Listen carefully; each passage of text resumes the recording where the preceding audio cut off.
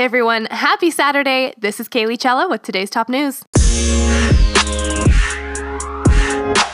5 people have died from falling trees amid a fierce winter storm pounding the East Coast.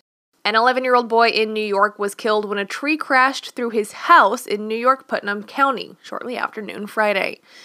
A 6-year-old Virginia boy and adults in Virginia, Rhode Island, and Maryland also died Friday due to fallen trees or tree limbs. Meanwhile, police in New York reported that several barges broke loose in the Hudson River during the storm. The Coast Guard and the New York City Fire Department, as well as commercial tugs, responded. More than 100 police officers, some heavily armed in camouflage uniforms, searched neighborhoods near Central Michigan University on Friday for a 19-year-old student suspected of killing his parents at a dormitory and then running from campus.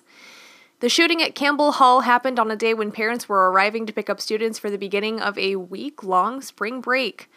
The suspect, James Eric Davis Jr., was arrested without incident after an individual spotted him on a train passing through the north end of campus shortly after midnight. The university identified the 2 dead as Davis's mother, Diva Davis, and father, James Davis Sr., a part-time police officer in the Chicago suburb of Bellwood. The shooting occurred around 8:30 a.m. at a residence hall at Central Michigan, which is about 70 miles north of Lansing.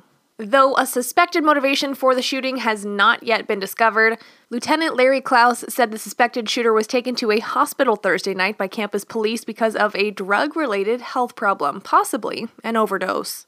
Former U.S. Senate candidate Roy Moore is pleading for money to pay for his legal bills as he fights a lawsuit against a woman who says he molested her when she was 14 years old. Moore said on a campaign Facebook page Thursday that his quote-unquote resources have been depleted. The link indicated that Moore has raised just $32,000 of a $250,000 fundraising goal. Lee Korfman has accused Moore of touching her when she was 14, and he was in his 30s. She is suing Moore, saying Moore and his campaign defamed her as he denied the allegations. Moore has sent multiple emails to supporters seeking donations to the fund since losing the 2017 election to Democratic Senator Doug Jones. Georgia lawmakers' decision to punish Delta Airlines for publicly distancing itself from the National Rifle Association was an extraordinary act of political revenge. By killing a proposed tax break on jet fuel, pro-gun Republicans won a political victory that could pay off in the short term, but other companies won't soon forget that Georgia allied itself with the NRA over one of its largest private employers, with 33,000 workers statewide. Tom Stringer, a New York-based consultant for the business advisory firm BDO, said, quote, "When you inject naked politics, and that's what this is, into the economic equation, I think that it does have the chance of spooking the business community. One thing about the business community is that it has a very long memory." The uproar began last Saturday when Delta stopped offering discounted fares to NRA members in the wake of the school massacre in Florida. On Friday, Delta CEO Ed Bastian insisted in a memo to employees that the company was, quote, "not taking sides on gun control," and made the decision in hopes of removing itself from the gun debate. He said the company's values are not for sale, and we, quote, "are proud and honored to locate our headquarters here." Delta recently signed a 20-year lease to keep its hub at Hartsfield's Jackson International Airport in Atlanta, and business consultants said other Atlanta-based firms such as Coca-Cola and UPS will likely stay put too.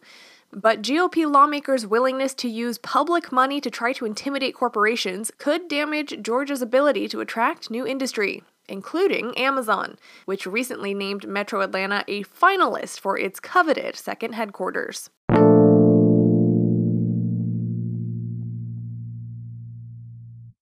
President Trump's plan to slap taxes on steel and aluminum imports was branded Friday as quote-unquote absolutely unacceptable by Prime Minister Justin Trudeau of Canada, the United States' biggest foreign source of both metals. Trump hasn't sparked a trade war yet, but his provocative action has raised the risk of an all-out conflict that could pit the United States against its friends and the entire global financial system that it helped create after World War II. When Trump announced Thursday he was imposing a 25% tariff on steel and 10% tariff on aluminum on national security grounds, he set into motion the possibility that trading partners would fight back with tariffs of their own. The rebukes delivered on Friday suggested that some countries were prepared to retaliate, if necessary. Trudeau stressed his comments he was prepared to quote-unquote defend Canadian industry and that the tariffs would also hurt U.S. consumers and businesses because prices could rise. The 28 countries in the European Union could respond by taxing goods that are core to the American industry, such as bourbon whiskey, blue jeans, and Harley-Davidson motorcycles. China, the world's largest steel producer and Trump's primary target, stayed quiet about how it would respond. Trump's fellow Republicans urged caution. Doug Andres, an aide for House Speaker Paul Ryan, said that Ryan is, quote, hoping the president will consider the unintended consequences of this idea. But the U.S. president appears to be in battle mode. On Twitter, Trump wrote, quote, trade wars are good and easy to win. And that's it for your Saturday morning news. For more or for breaking stories, follow us on Twitter at Anchor. That's at ANCHOR.